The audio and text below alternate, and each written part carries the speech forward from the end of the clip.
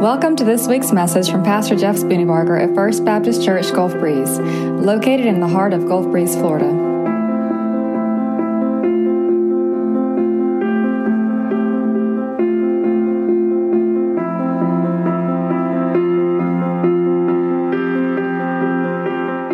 So in 2007, it was January 12th, 2007, a world-renowned violinist happened to put on a ball cap at around 7 in the morning and stand at the entrance of the metro station in Washington, D.C.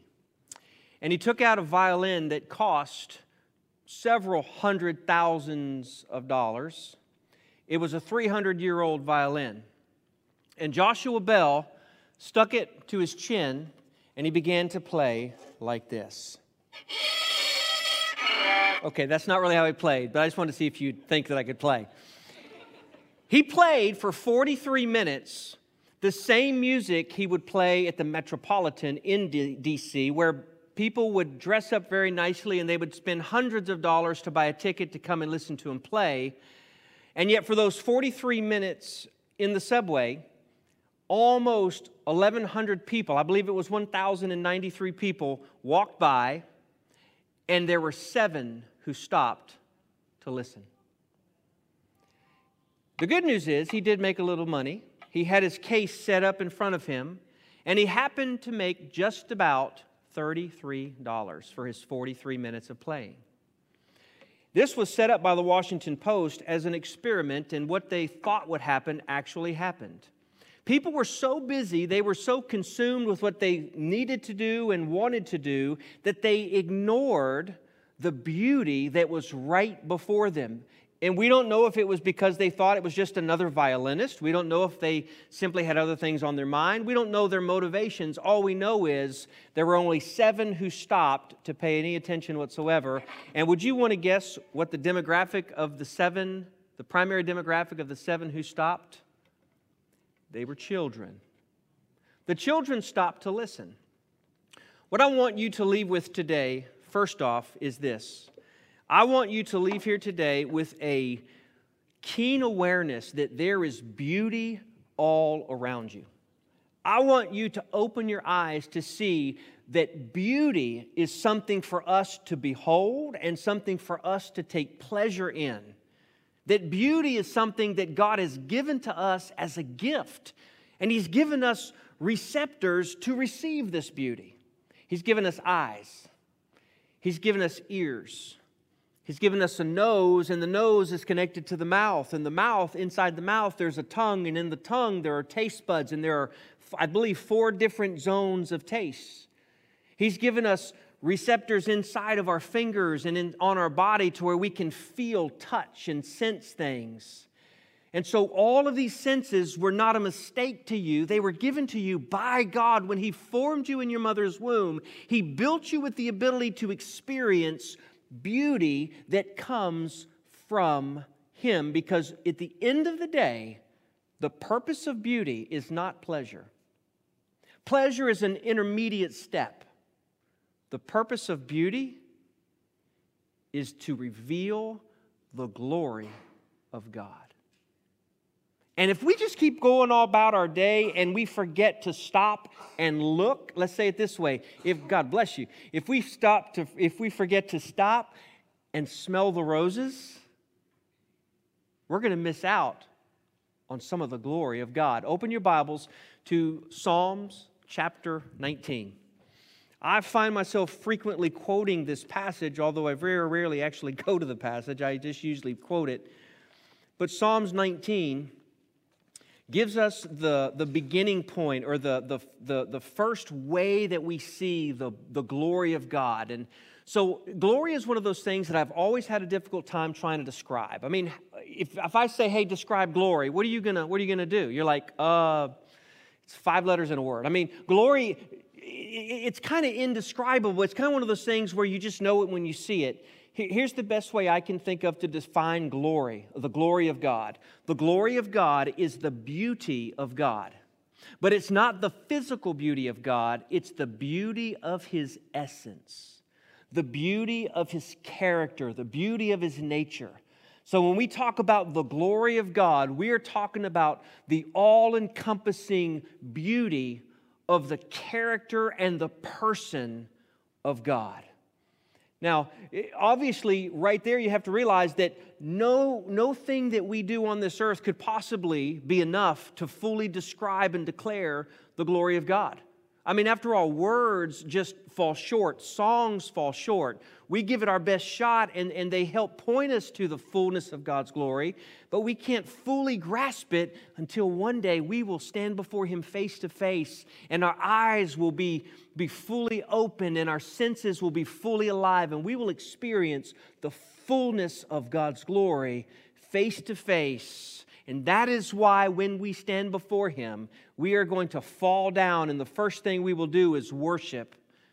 That is why up in the heavenlies, the angels sing, "Holy, holy, holy is the Lord God Almighty, who was and who is to come." That is why all of creation points to the glory or the beauty of the essence of the character of God. In Psalm 19, starting in verse 1, the Scripture says this: "The heavens declare the glory of God, and the expanse proclaims the work of His hands. Day after day," and I'm going to add a few, after day, after day, after Groundhog Day, after day, after day, they pour out speech night after night, after night, after night, after night. They communicate knowledge. But there is no speech and there are no words. Their voice is not heard. Their message has gone out to the whole earth, and their words to the end of the world. What this psalm is telling us is that God has written into the fabric of the universe a dim reflection of His own beauty.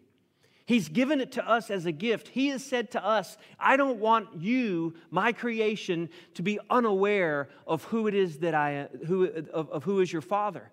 I don't want you to be unaware of who it is who formed you and who created you. I'm going to give you senses as receptors, and then I'm going to build a world in which all of your senses can be excited and moved and magnified, so you can experience my goodness, albeit a faint hint, a taste, a appetizer of my goodness, so that you will long for me more than you long for anything else."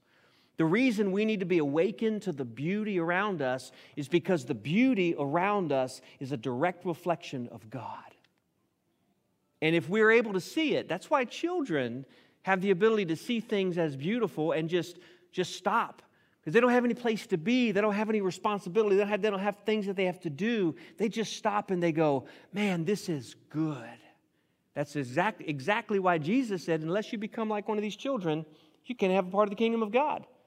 Because as adults, we sometimes get so preoccupied with what we think is important. We can look at a child, and the child has no idea the pressure and the stress, and Jesus says, "Be like them." And so the heavens declare the glory of God. Let's just examine for just a moment what He made.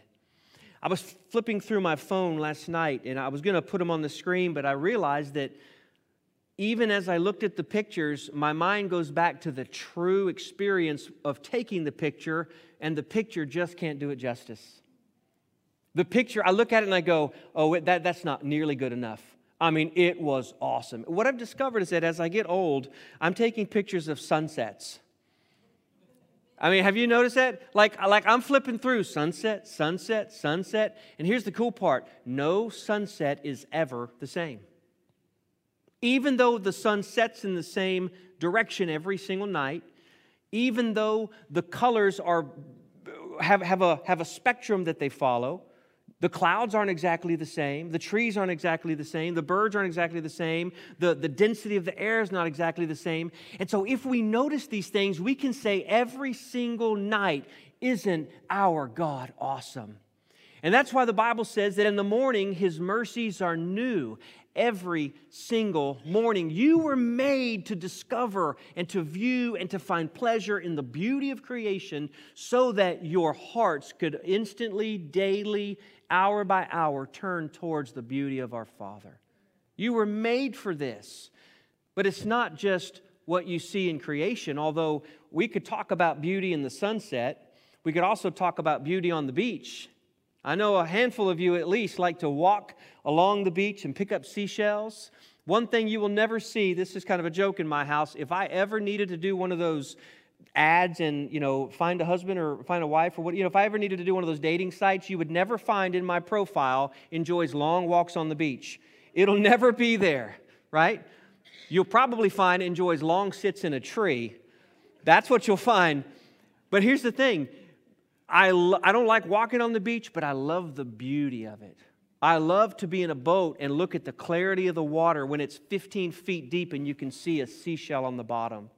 And I love to see the shimmer in the water. And if you actually go out at night and you go underwater with a light, you can see this, I think it's called luminescence. It's this glowing, sparkly stuff, and it will put you in a trance-like, mesmerizing state where it can be kind of dangerous because you're going, I'm in awe. And all of this stuff is right in our back door. But that's just here, and that's just on the sky. Go to the mountains. If you look and you see the snow on the top and then you see the different color changes as you go down. Or you can go to the desert. There's beauty even in the desert where the only thing living are the lizards and the cactus.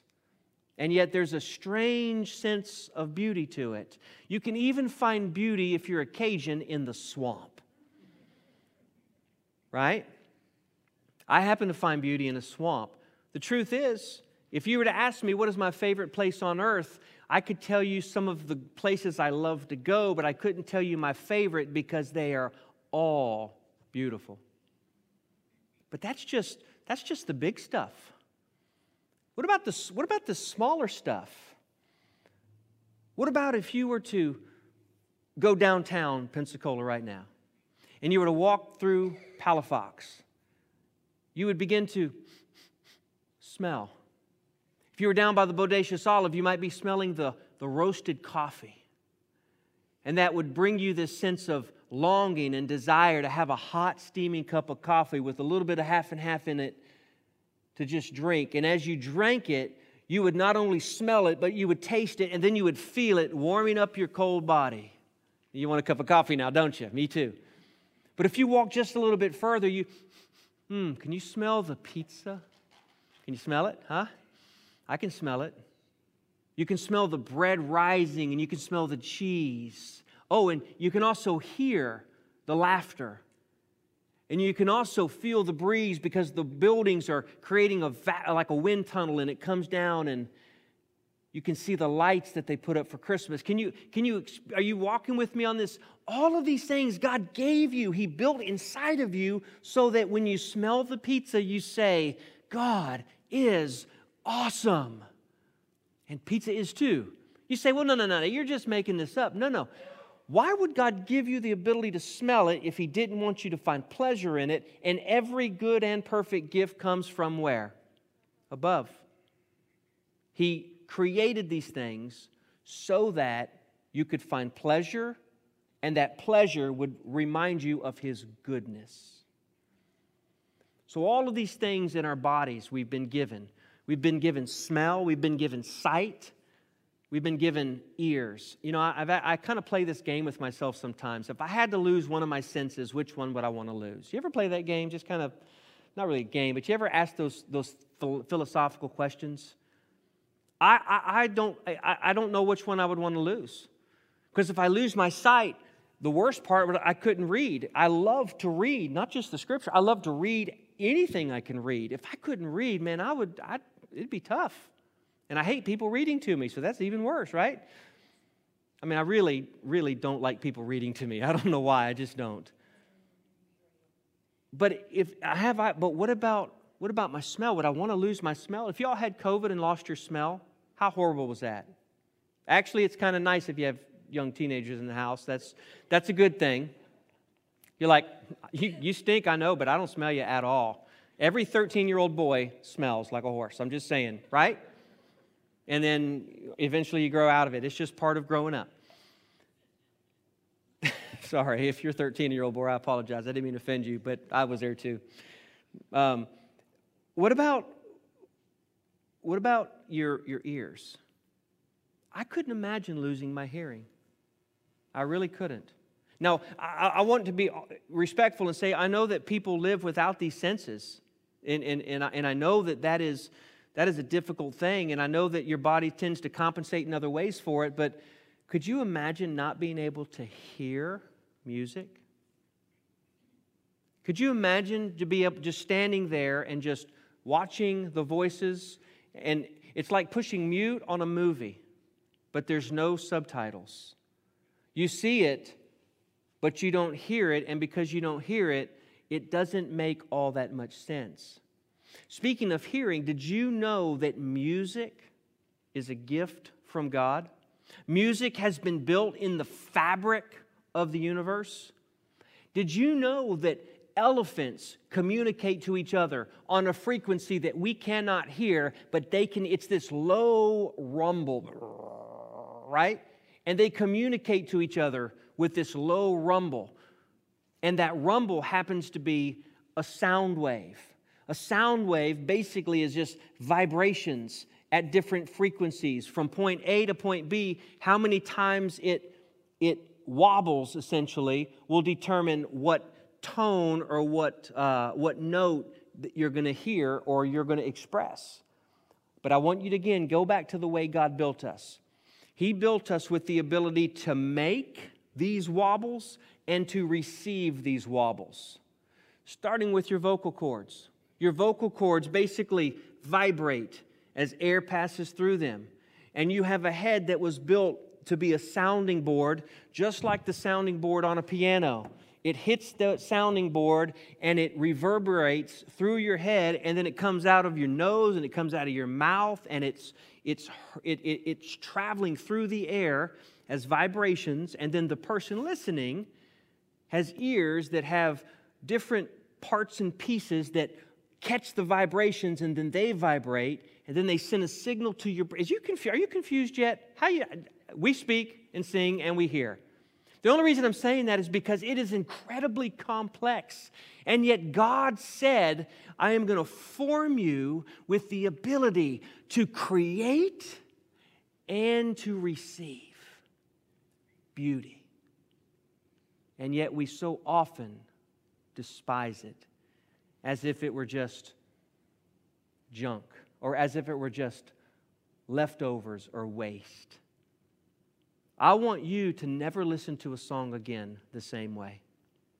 I want you to listen to every single song and imagine all of the different parts and pieces. And I want you to listen to the movements of the bass and of the drums and of the voices. And I want you to pick out the harmonies. And I want you to experience the pleasure of this creation. And I want it to point your heart to the goodness and into the beauty of God.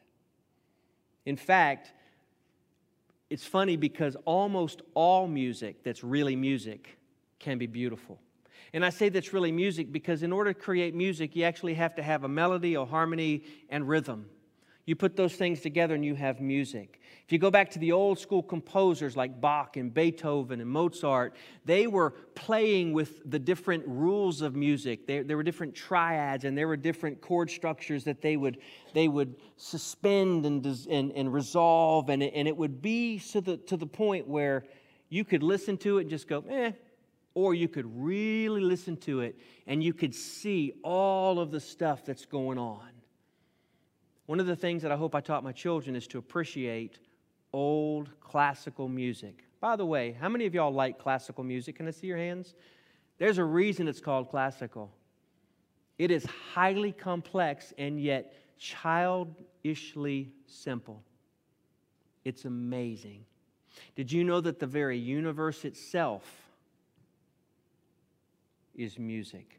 If you go out into the outer cosmos, and if you had the ability to listen, which you don't with your ears, but if you use super sensitive equipment, you could hear the cosmos vibrating in this chorus. And I think that what it's saying, or what it's doing, is proclaiming the goodness and the glory and the beauty of our God. The heavens declare the glory of God, and the expanse proclaims the works of His hands. You are the culmination of the works of His hands. There's a reason that mankind was made on the sixth day. Think about it. God made the heavens and the earth one day. He made the moon, stars, the sun.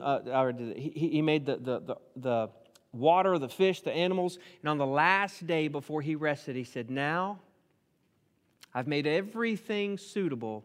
I've made everything ready. I've put my glory on display through all of these things. A giraffe. We should never look at a giraffe and go, oh, just a giraffe. We should look at a giraffe with wonder and say, just why does he have a long neck? And why do his spots go like that? And why are his legs built like that? And look how giant his hooves are. And his tail. Isn't that strange?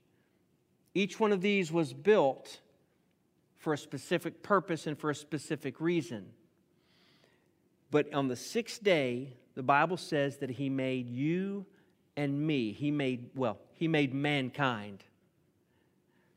Turn in your Bibles to Isaiah chapter 43. Why did He make us? He made us for His glory and to display His glory. So He made us for His own beauty, and He made us to repeat or to create the picture of His beauty. Isaiah chapter 43, verse 7 says this, everyone who bears my name and is created for my glory, I have formed them, indeed, I have made them. It's this personal attention that God says, I have formed you and I've created you in my own image. In other words, you reflect the glory of God in who you are. Now, granted, because of sin, you aren't a complete reflection, but you have the fingerprint or the traces of God in you because that's the way God made you. So here's the cool part. He made you for the purpose, and He gave you the ability to create beauty so that your creation could not only point your own heart back to God, but it could point others back to God. If you go to the Sistine Chapel and you look up on the ceiling, what do you see? You see this painting. Boy, what a crick in the neck that would have been, right? You see this beautiful painting. If you go back and you look at the old school windows of a cathedral, if you go and you see monuments that were built, stones that were cut, I mean, the list goes on and on and on. And we talk a lot about art like this, but it's not just art, but it's music. And it's not just music, but it's skill. You know what I found? The older I get, the more mesmerized I am at watching people who are really good at stuff that no human should be able to do. Like, do you ever watch these extreme sports? Right? And do you ever see them ride a bicycle, hit a jump, and do like 12 flips in the air? But not just like a single directional flip. They do this way, then they do this way, then they do this way, and then they land it. And you're going, that's unhuman. That's like not supposed to happen. Or you ever see somebody ride a skateboard and hit a ramp and go 40 feet up in the air and then come down and land it and not kill themselves? When I look at that stuff, I'm like, how is that possible? How do you do that? And have you ever seen how they do it? And they sometimes don't even touch the skateboard. The skateboard like stays on their feet. Do you ever wonder, do they have glue there? Maybe some suction or something on their feet? Or have you never seen anybody who can juggle? Or you ever seen anybody who can bend? And they like, I'm not going to do it for you, don't worry. But they're standing like this, and they bend all the way around and look through their legs, and they're like this. You ever seen that happen? That's a little bit weird, I got to be honest. It freaks me out. But I watch it, and I'm like, whoa. You know what those things should do? What are you laughing at? I know. No, I don't even want to know. I don't even want to know.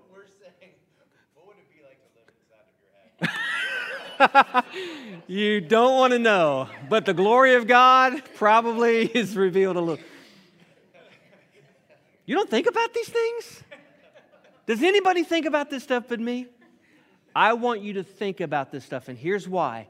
When you see that weird dude doing some strange things, you look at that and you say, that is a superhuman skill. I want you to jump past that to, I'm enjoying seeing this. I'm celebrating the fact that this is a superhuman skill. And then I want you to move one more step and say, our God is an awesome God, that He could create this kind of stuff in the heart of man. Every painting you see, I want you to move all the way past the beauty to, this reveals the beauty of God our Father.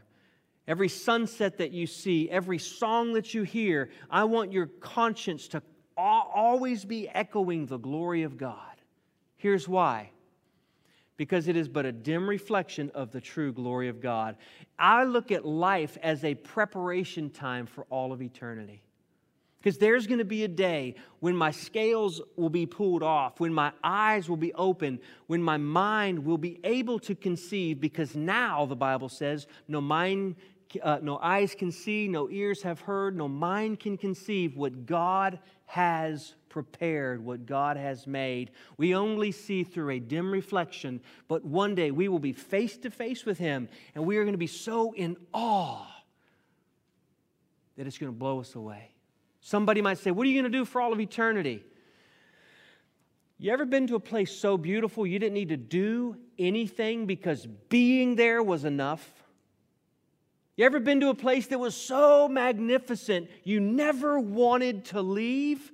That is what it will be like when you step into the presence of Jesus, if you know Jesus. See, with all of the beauty around us, humans being humans, we've done something. We've perverted what God has made. In Romans chapter 1, we find out what the heart of man has done. Romans chapter 1, verse 20 tells us this. For God's invisible attributes, listen to the words here. His invisible attributes, that is, His eternal power. Okay, invisible attributes. That means He has attributes that we can't touch, that we can't see, but they are there nonetheless. He has, and those attributes that we can't touch or see are, first, His eternal power. Eternal means no beginning and no end. It is the all-powerful of all-powerful. And it's eternal power. So the old question, can God make a rock so big He can't lift it up? The answer is, that's a dumb question. Here's why, by the way.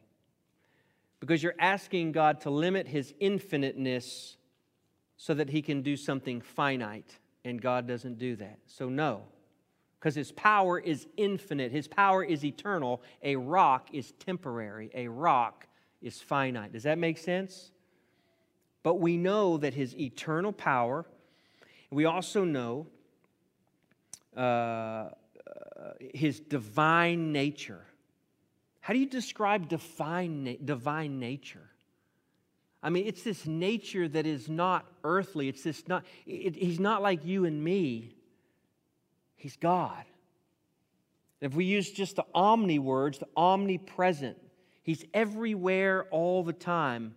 He's omniscient or omniscient, which means He knows all things at all times, and He hears all of us praying at the same time, and it's not gibberish. It's clear and it's concise, and He can go, yes, I hear that prayer, and yes, I hear that prayer. Yes, I hear that prayer. Yes, I hear that sorrow. Yes, I hear that groaning. Yes, I hear that frustration. Yes, I hear that anger. And He knows us each individually, and not just the prayers, but He knows what we even can't pray. That is the God that we're talking about. He says that these things have been seen since the creation of the world, being understood through, here it is, through what has been made. But here's the problem. For though they knew God, they did not glorify Him as God or show gratitude. Instead, Their thinking became worthless and their senseless hearts were darkened. Claiming to be wise, they became fools, and they exchanged the glory of the immortal God for the images resembling mortal man, birds, four-footed animals, and reptiles. In other words, mankind has been so good about taking the beauty of God and twisting it and saying, look what we've done. See, that's the danger in beauty. The danger in beauty is to shortchange the purpose of it and say, oh, what an amazing sky. The explosion created such an amazing sky. Oh, how intricate that giraffe. I'm glad that he evolved from the amoeba. And the skill of man, I'm sure glad monkeys didn't stay monkeys. I'm so glad that they evolved into doing all of the things that they can do now, because wouldn't the world be boring if we were all just monkeys? And of course, that's kind of tongue-in-cheek, because that's what man does. They steal the glory from God and they place it squarely into the hands of man. They take the immortal God and they make it into the hands of finite men, and that always leaves us wanting. Because here's the truth. Everything on earth that is beautiful will decay. Let me prove it? You're not going to like me. Go look in the mirror.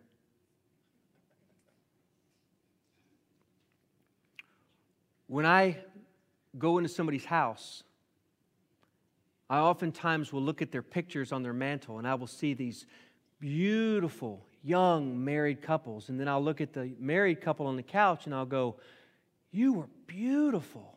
I wouldn't say that out loud, but that's actually, I don't mean that in a condescending way. I mean that in a truthful way, going, my goodness, you were an absolute beautiful couple.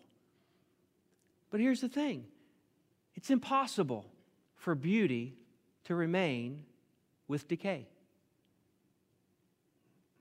Your body is going to change.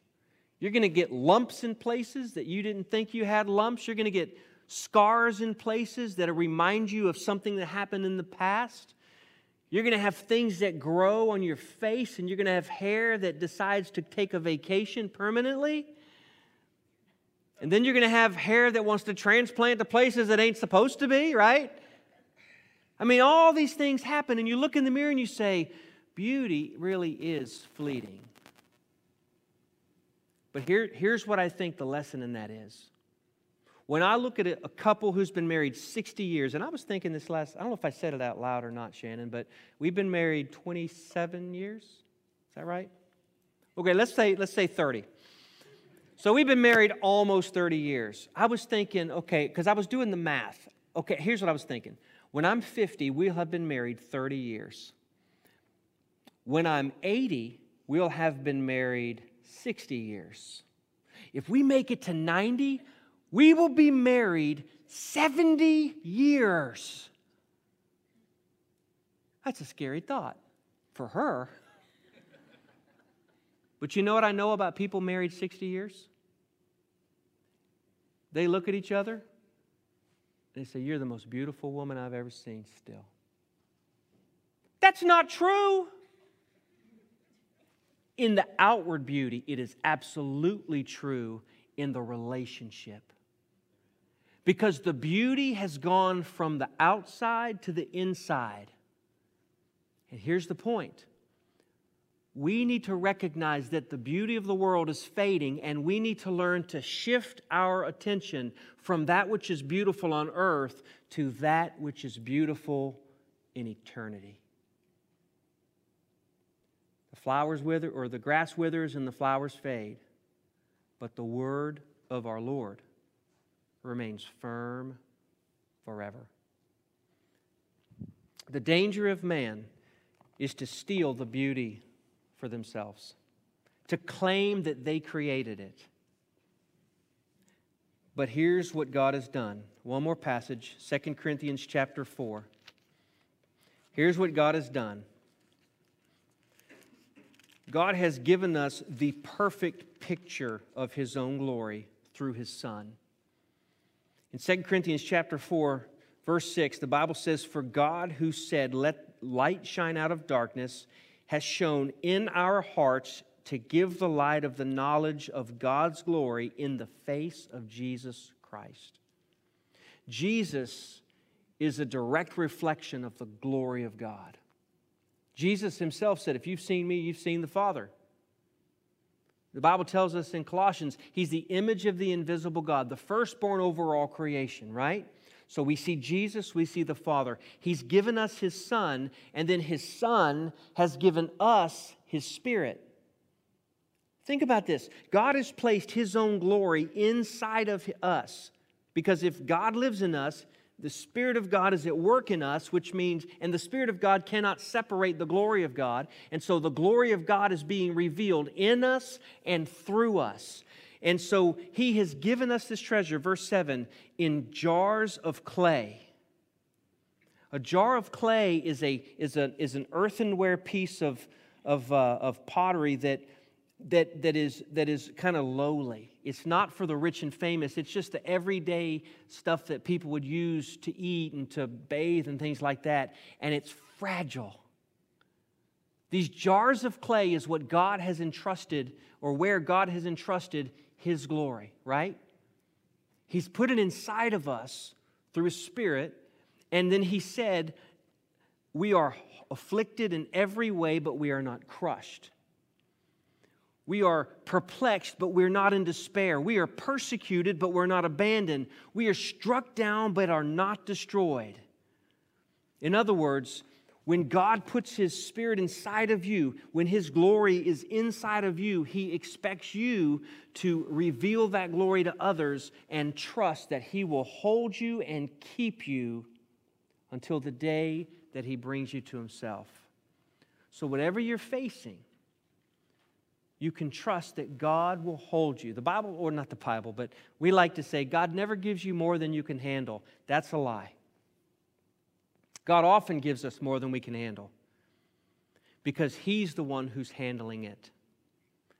He gives us more that we can handle so that we'll turn our eyes to Him and say, "God, help.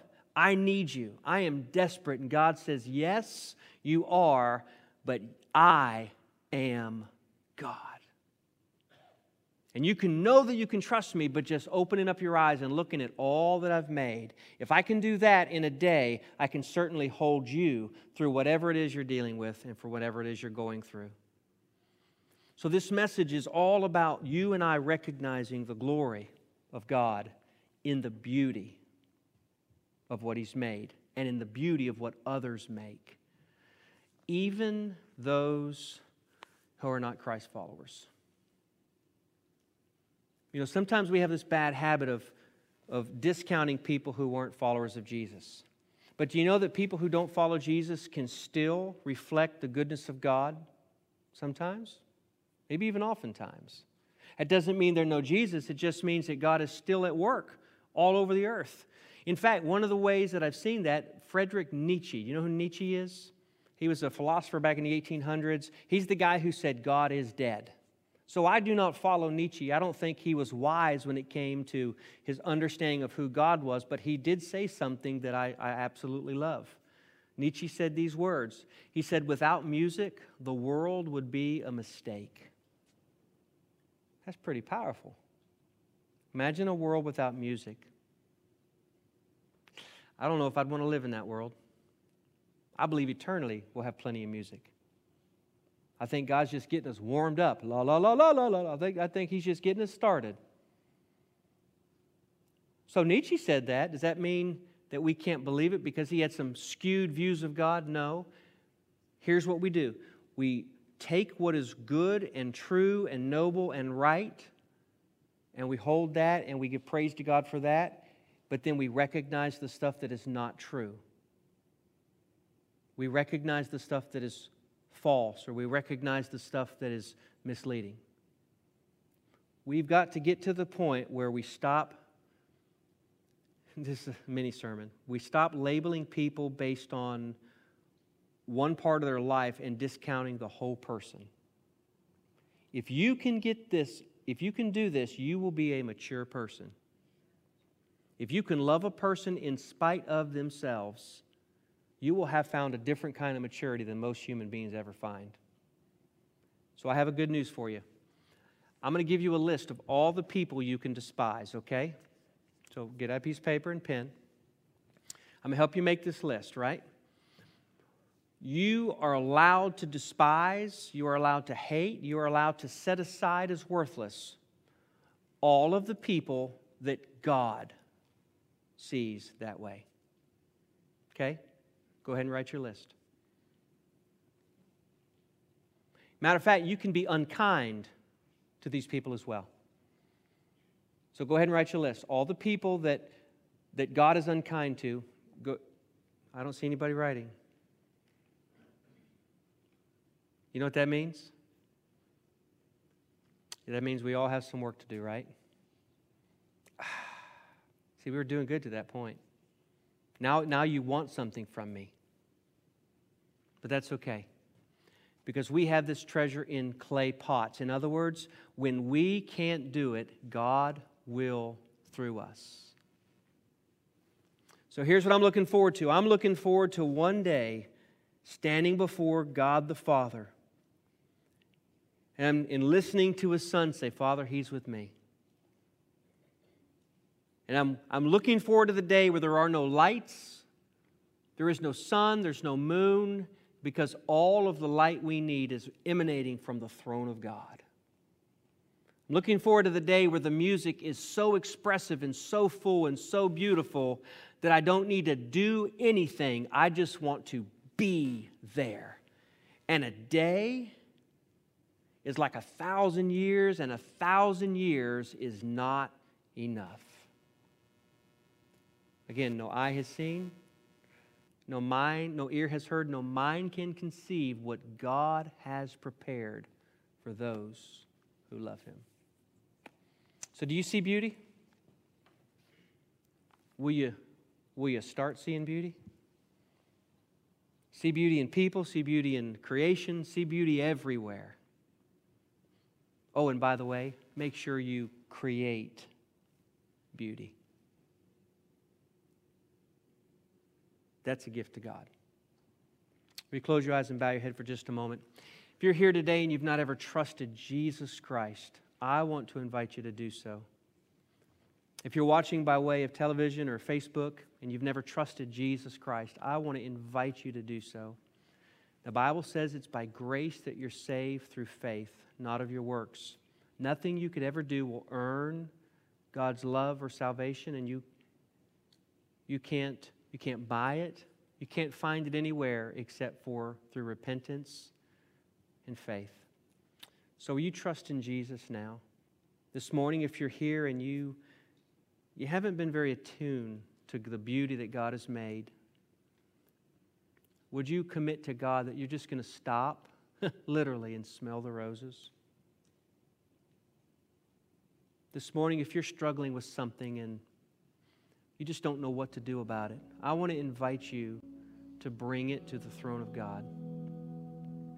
Right where you are, just pray and ask God, God, I need help with this thing. I desperately need help. This morning, if you don't have a love for God's Word, I want to invite you to ask God, God, give me a hunger and a thirst for your Word. Will you stand? And as you stand, I just want you to listen to the music, sing this song inside of your heart, Amazing Grace. If you need to make some sort of decision, you feel free to do that.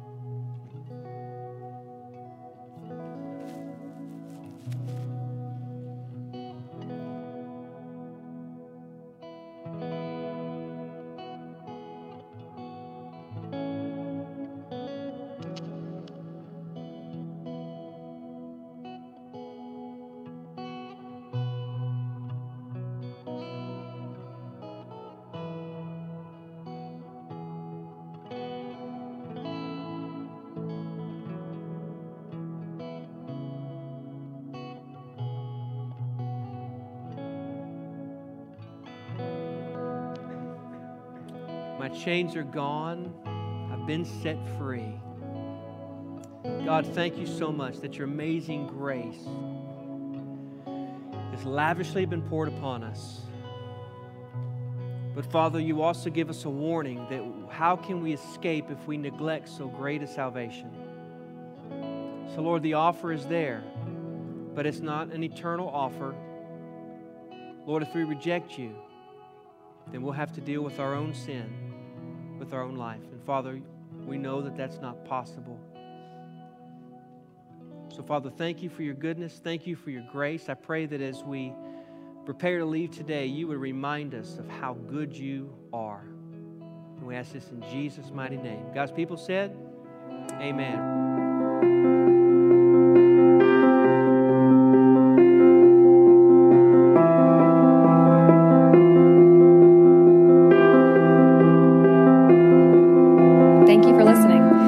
Find out more about First Baptist Church Gulf Breeze at fbcgulfbreeze.org.